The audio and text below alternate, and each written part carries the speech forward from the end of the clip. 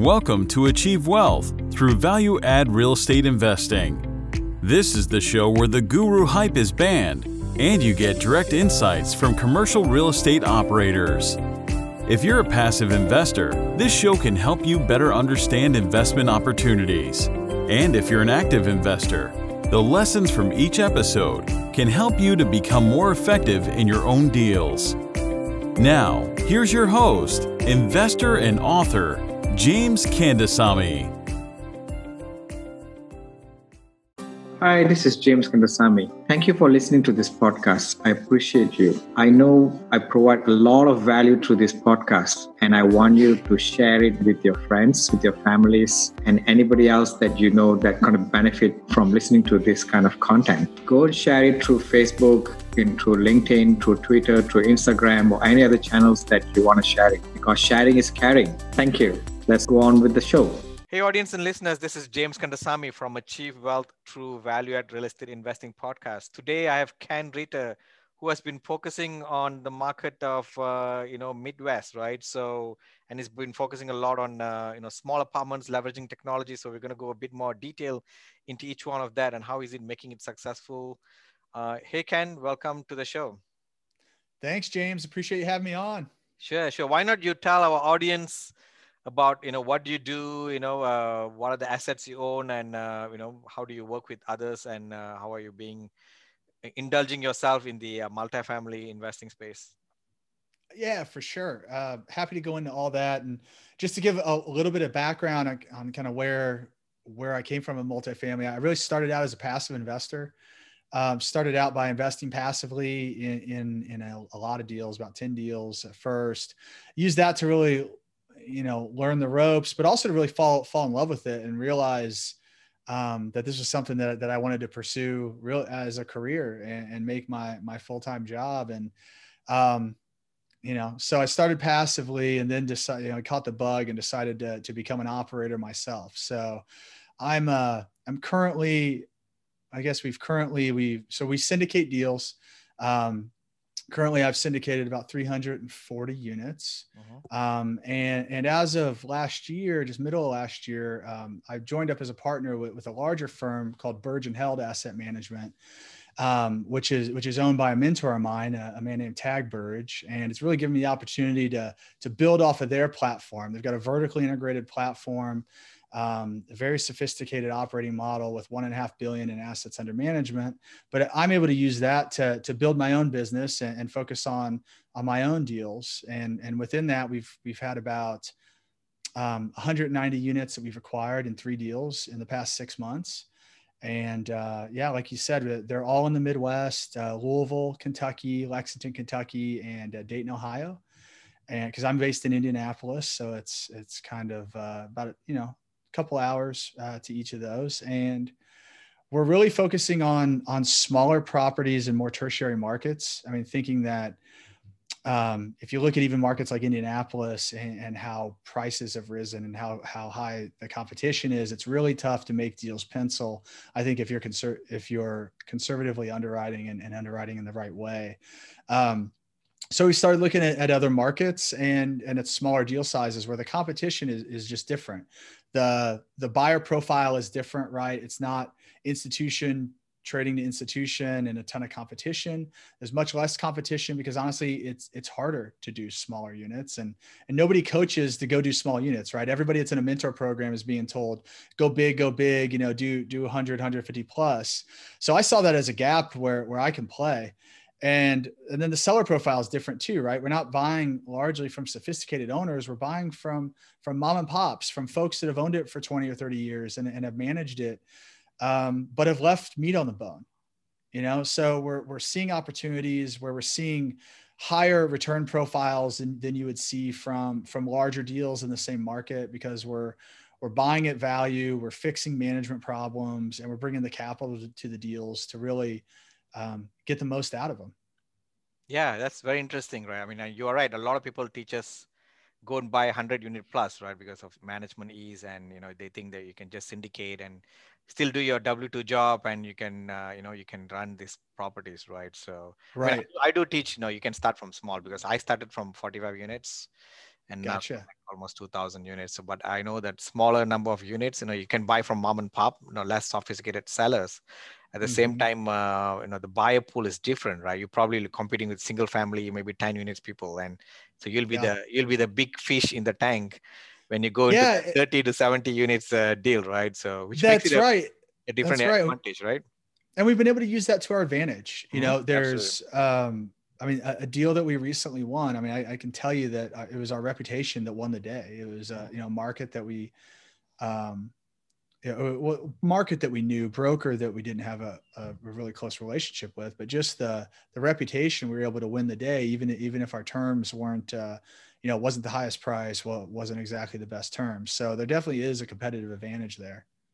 Yeah, absolutely. So is it because you chose the Midwest? Is it because you live there and that's your backyard? Is that why you chose the market, or was there any other reason in terms of any other demographic reason? I mean, that played a big role in it. One, just being there. I mean, I think it's more difficult. I just don't know how you can, if you're really operating it yourself and you're in charge of asset management, and you're, especially these smaller properties, or even more in charge from a property management standpoint, how you could do that without being able to be physically present at the properties. I mean, it'd be really hard to do remotely, to do it at a level that you really need to be doing to execute it at the level that we want to execute, at least. So physical location definitely is important. And then also just, I like the Midwest because the Midwest it's not cyclical. It's kind of steady Eddie. You're not going to hit the headlines, even though Indianapolis and Louisville and others have been hitting the headlines recently. You're not going to see that 8-10% a year rent growth, right? But we are realistically seeing 5% a year rent growth. And it's something that you don't see those big ups and downs, right? It just kind of steadily works its way up. We also have seen a huge logistics boom here, just being so centrally located. You've got, FedEx headquarters is in the Midwest, UPS, from like or at least their North America logistics headquarters. And then with all the, especially with COVID and with Amazon booming, I mean, we're just seeing a lot of benefits from just where we're geographically located. And lastly is just value. Midwest historically, and it's still true, has had cap rates that are anywhere from 50 to 100 basis points higher, to even up to 200 basis points higher than other markets that are hotter and more competitive. So we're able to buy at a value, and because we can do that, we can return cash flow immediately. And it's not a situation where we have to overraise to give the cash back. I mean, it's true operational cash flow out of the deals. So, we like to be in that position to be able to give a 7 or 8% cash on cash return that first year. Yeah. Interesting. You talked about overraise to provide cash flow. Do you see operators doing that? Yes.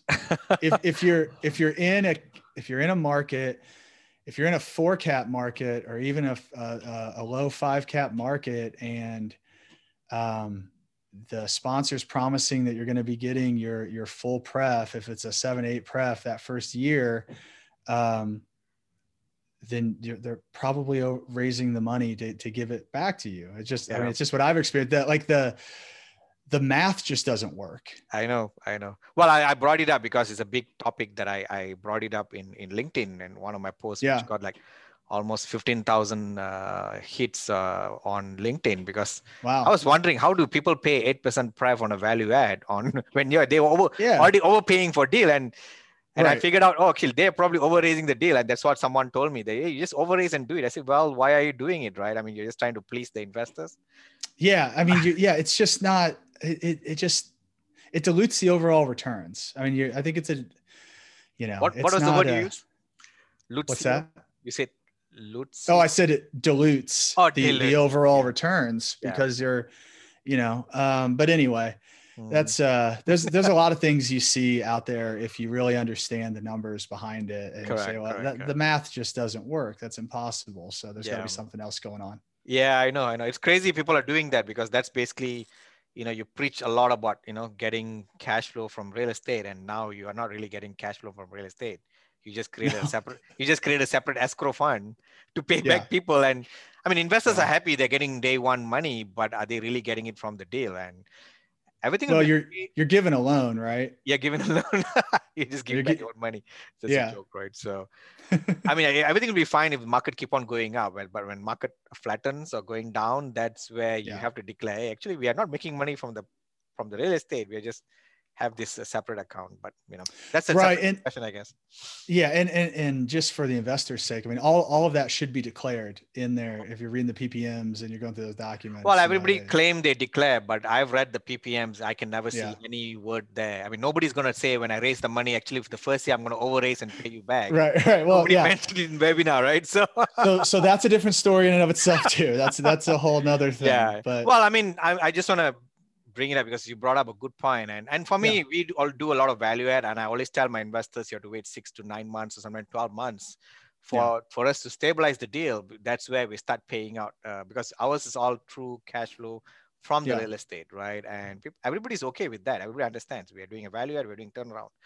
Right. But compared to another deal where and people come and say, I need monthly cash flow from day one because the other guy is paying for it. And it's very hard for us to explain. You're hitting on two things that I think are super important. One is just setting investor expectations, right? And I find that in life, like I spent 12 years as a management consultant flying all over the country. And I spent a lot of time in airports and I've used this example before, but it's like everything starts and ends with communication. And you see that nowhere else greater than when a flight's delayed. Right. And there's either two things that happen. One, people just totally go insane, right? And get mad and they're yelling and they're angry, or the other one is people kind of say, well, okay. And they accept it and they go and get another beer or do what they're going to do. And we all kind of move on. And the thing that I started noticing, because I guess because I was a consultant, I think about these things is why. And it all comes down to really communication and how they're communicating, on the delays and why things are happening and giving context. And most people are reasonable if you do that.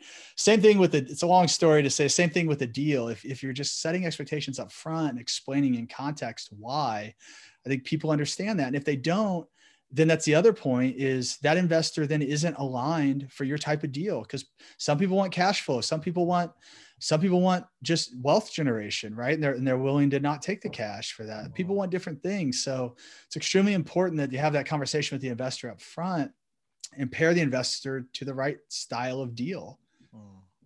Well, I mean, the fact is it's very hard to find an 8% cash flowing deal on day one. Otherwise, the institutional guys will come and grab it in a heartbeat, right? So because, that's why you got to do 50 units. They don't want that stuff. Oh yeah, absolutely. I mean, what you are doing, smaller multifamily is actually a really, really, really good strategy, right? I mean, the thing is you have to work harder, which is if you're okay when you are, when you are making money and you are starting up and, you're okay to do that, right? I mean, sometimes people just want to go big because they want to go big quickly. Yeah. But for me, so here's the X factor of all this. We underwrite all the deals independently. They all stand on their own. But the broader strategy is what if I acquire 1,000 units in total of all these smaller properties, and we put our management team on it. So it's got turnkey management, and you turn around and you sell that to an operator or to an investor, a larger institution that wouldn't be interested in 50, but would be interested in 1,000. And now you're able to achieve a portfolio premium because you're opening it up to a buyer pool that wasn't interested and all of a sudden is, and even the ability to offer turnkey management on that. I think there's a real X factor to what we're doing that we're not underwriting to, but could and I think will be a game changer if we're able to execute that strategy. Yeah. I mean, I had another guest a few weeks back which did the same thing. He took one of the hottest market in Texas, and he looked for all the small deals, and he started buying in that neighborhood, right? So that he's trying to see. He said the same thing. I can group all this and sell it as a package, right, to a big guy, right? So, but he was looking more into luxury community, right? He's trying to get this older, smaller property and making it into luxury, putting technology, doing a lot of renovation on a new roof, new AC, so that you can bring down the cost. How's your strategy? I mean, are you guys just buying it and just doing a small value add? Or are you guys doing big value add? Are you putting any technology in it, or how is that? Yeah. No, that's a great question. And, our strategy right now, and some of it has been, a lot of it has been informed from, one, the track record of Burge and Held and the history there, and the 65 deals that have been acquired, and the lessons learned on those. And then part of it has been informed by just the environment that we're in right now with COVID and everything that's going on. So our strategy is really on this portfolio is lighter value adds. So really focusing on things that are going to drive revenue growth and really add value. Making sure that we're not overspending, right, is the big thing. Like making sure we're not overspending, making sure that we're keeping our basis relatively low, which reduces risk, right? It means that we don't have to, if we only spend $4,000 or $5,000 a unit, we don't have to achieve $150 or even $100 rent bump to make our numbers work. I mean, we have a deal that we're executing on right now, the one that's in Dayton, Ohio, where we've underwritten it, and it's a 3-year hold. We have IRRs that are projected, north of 20 on that. And we're looking for a $60 rent bump because we just did it in a smart way. So you don't have to go in, and if you do it in the right way, you don't have to go in and say, I got to raise rent $200. Otherwise this deal's not going to work. So one, it's a lighter value add. Two, it's focusing a lot of time on what I call revenue generating amenities, things like fiber optic internet.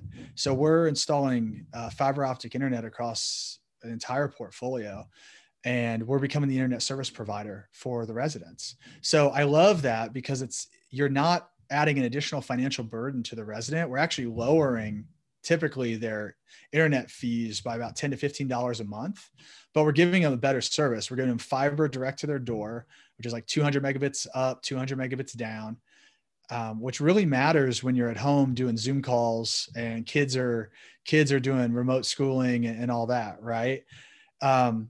So we're able to shift that revenue to us and to the property versus to someone else. We're also doing that with things like washers and dryer rentals. So we love finding properties that have washer and dryer hookups and setting up a washer dryer rental program.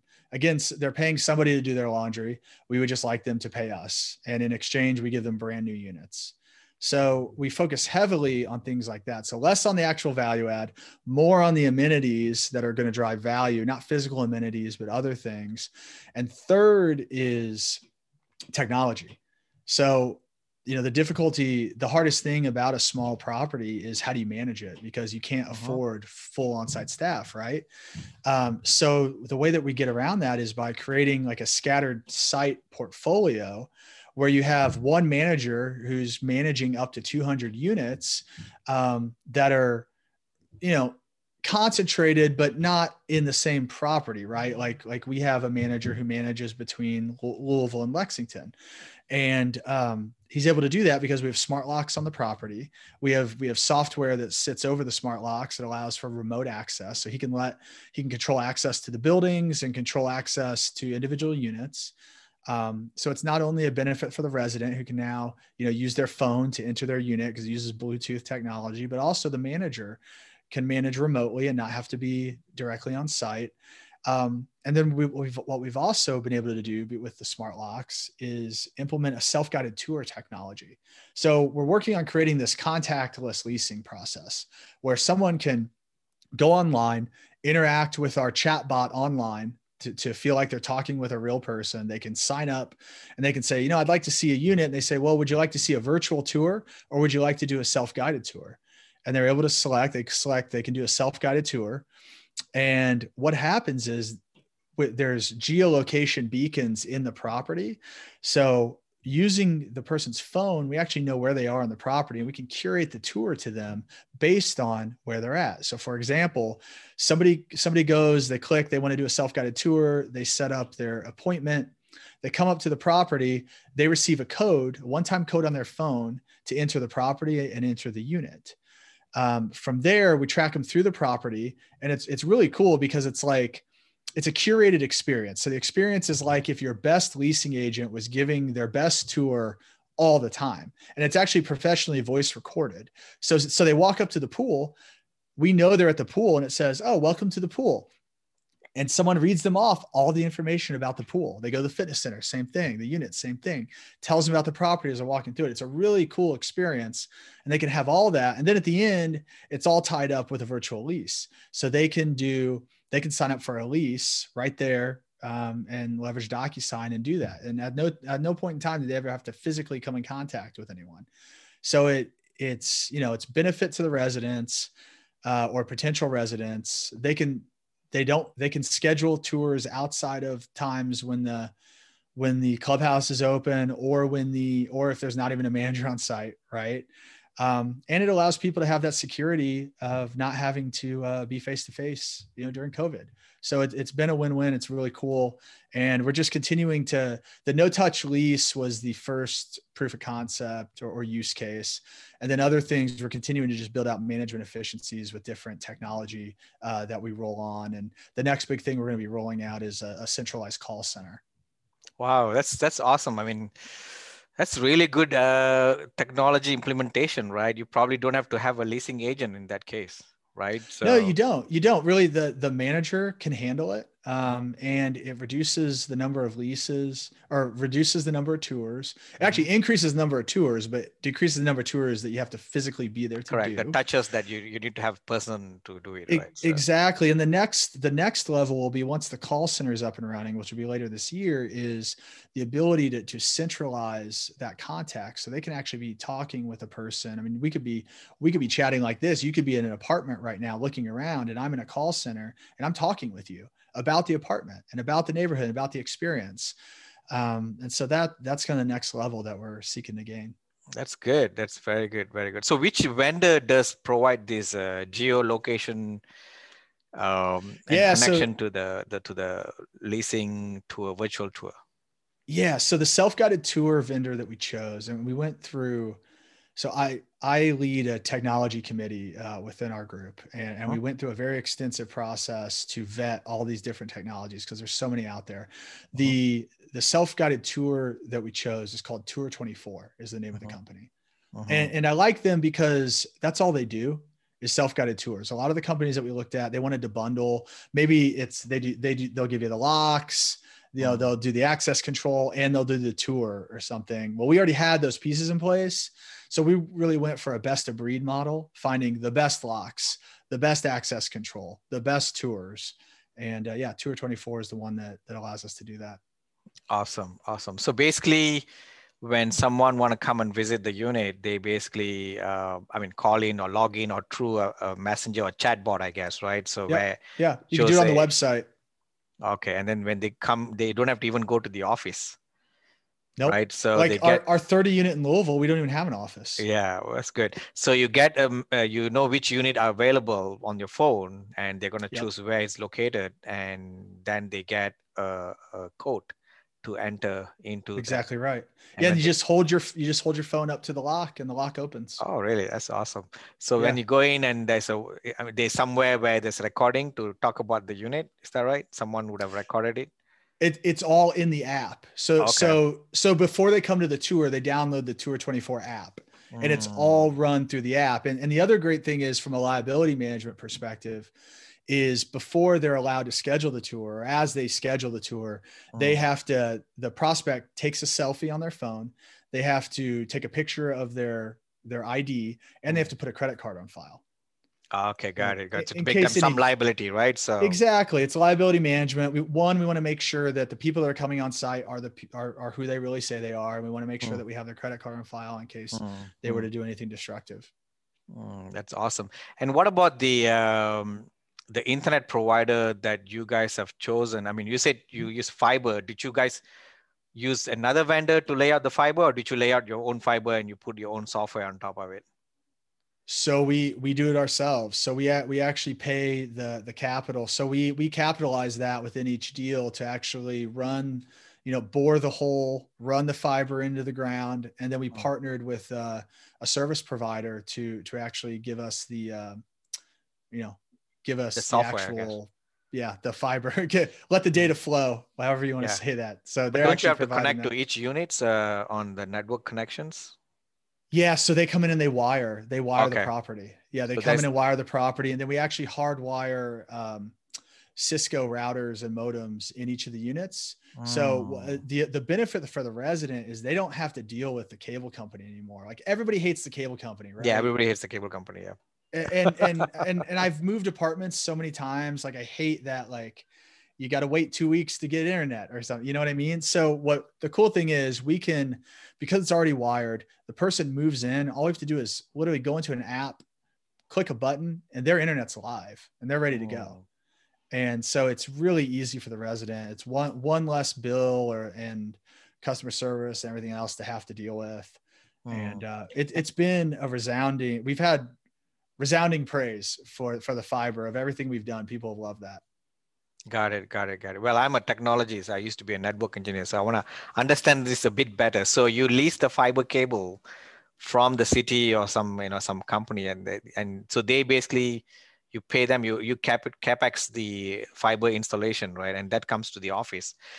But the thing is, they have the same contractor would have wired the entire apartment community with Cisco routers, is what you're saying, I guess, right?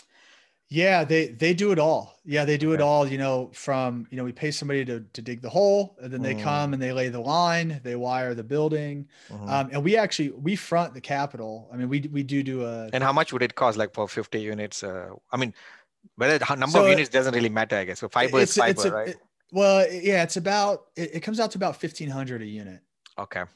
Yeah, it comes out to about 1,500 a unit. The whole thing, I guess, the software plus the hardware, I guess, right? So the initial capital cost, is about 1,500 a unit, and then from there, there's a service fee, per month, but right? the monthly service fee. But it's that's just part of what we're passing through to the resident for their internet charge. But you get the full internet fee from the resident, right? That's an annual. We do. So we get to keep the difference, right? Okay. And the way that we do it is we do a market survey of internet service providers, and we try to undercut the market by anywhere from $10 to $15. We want to make it a no-brainer for the residents to say, like, why wouldn't they do this? It's better product and it's cheaper. But the thing is, if the resident not paying rent or what, then you don't get that money as well, right? Whereas if it's a third party, then they handles with that. That's the only downside, I guess. That's true. We just turn off their internet though. Oh, okay, good. Okay, good. Yeah, that makes sense. Well, I'm just thinking. Like I said, it's a flip of a switch. It goes both ways. Yeah. Well, I installed one of my property as a beta, right? But I had an option where I can install the whole thing myself through that company, or get that company to do everything, and we get 10-20% of whatever revenue everybody's making. So I chose the later part because I don't want to deal with people calling me to turn off internet and all that. But it could be something simple with technology. And as I said, you have to do something different to differentiate yourself, and that's what you guys are doing, right? You're buying smaller and you're putting a lot of technology, you're putting hard work. This is not like buy and forget about it, third-party property management, right? You have to implement all this software, which is a differentiation factor from a lot of people, and that makes a lot of sense in terms of investment, right? So thank you. Awesome. Well, I mean, I appreciate that. So I always tell people you have to work hard, you have to be persistent, and the last thing is do things differently from everybody else. That's what exactly you guys are doing, right? So that's right. Awesome. Do you want to share about yourself and your company to our audience? Sure. So myself, I talked a little bit about it earlier, but I spent about 12 years as a management consultant, flying all over the country, helping companies solve big problems. Essentially, it's what they paid us to do, is solve problems. So it really translates quite well into real estate, because that's how you make money in real estate, is you solve problems, right? And you find new solutions, and the tech piece goes directly along with that. Because a lot of what we did was around technology. So it all kind of works out really well. I'm able to leverage a lot of my skill set, and it's been fun just being a full-time real estate investor.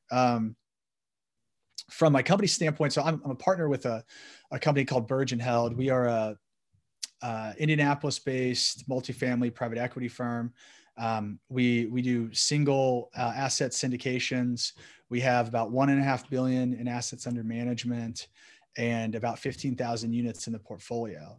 And the way that, and so I'm a small piece within that. I have my own group, which we call Private Select, just kind of, playing off the idea of these smaller, right, selective properties. And I'm really focusing on kind of democratizing this sophisticated model for more retail investors. So folks just like me, how I said I started as a passive investor, I was putting $50,000 to $100,000 into the deals that I was doing. And so I'm giving access to the type of deals that we're doing and Burgeon Health's platform to those same type of people. Because those are the type of people I like to deal with and work with. And so that's really what we're doing.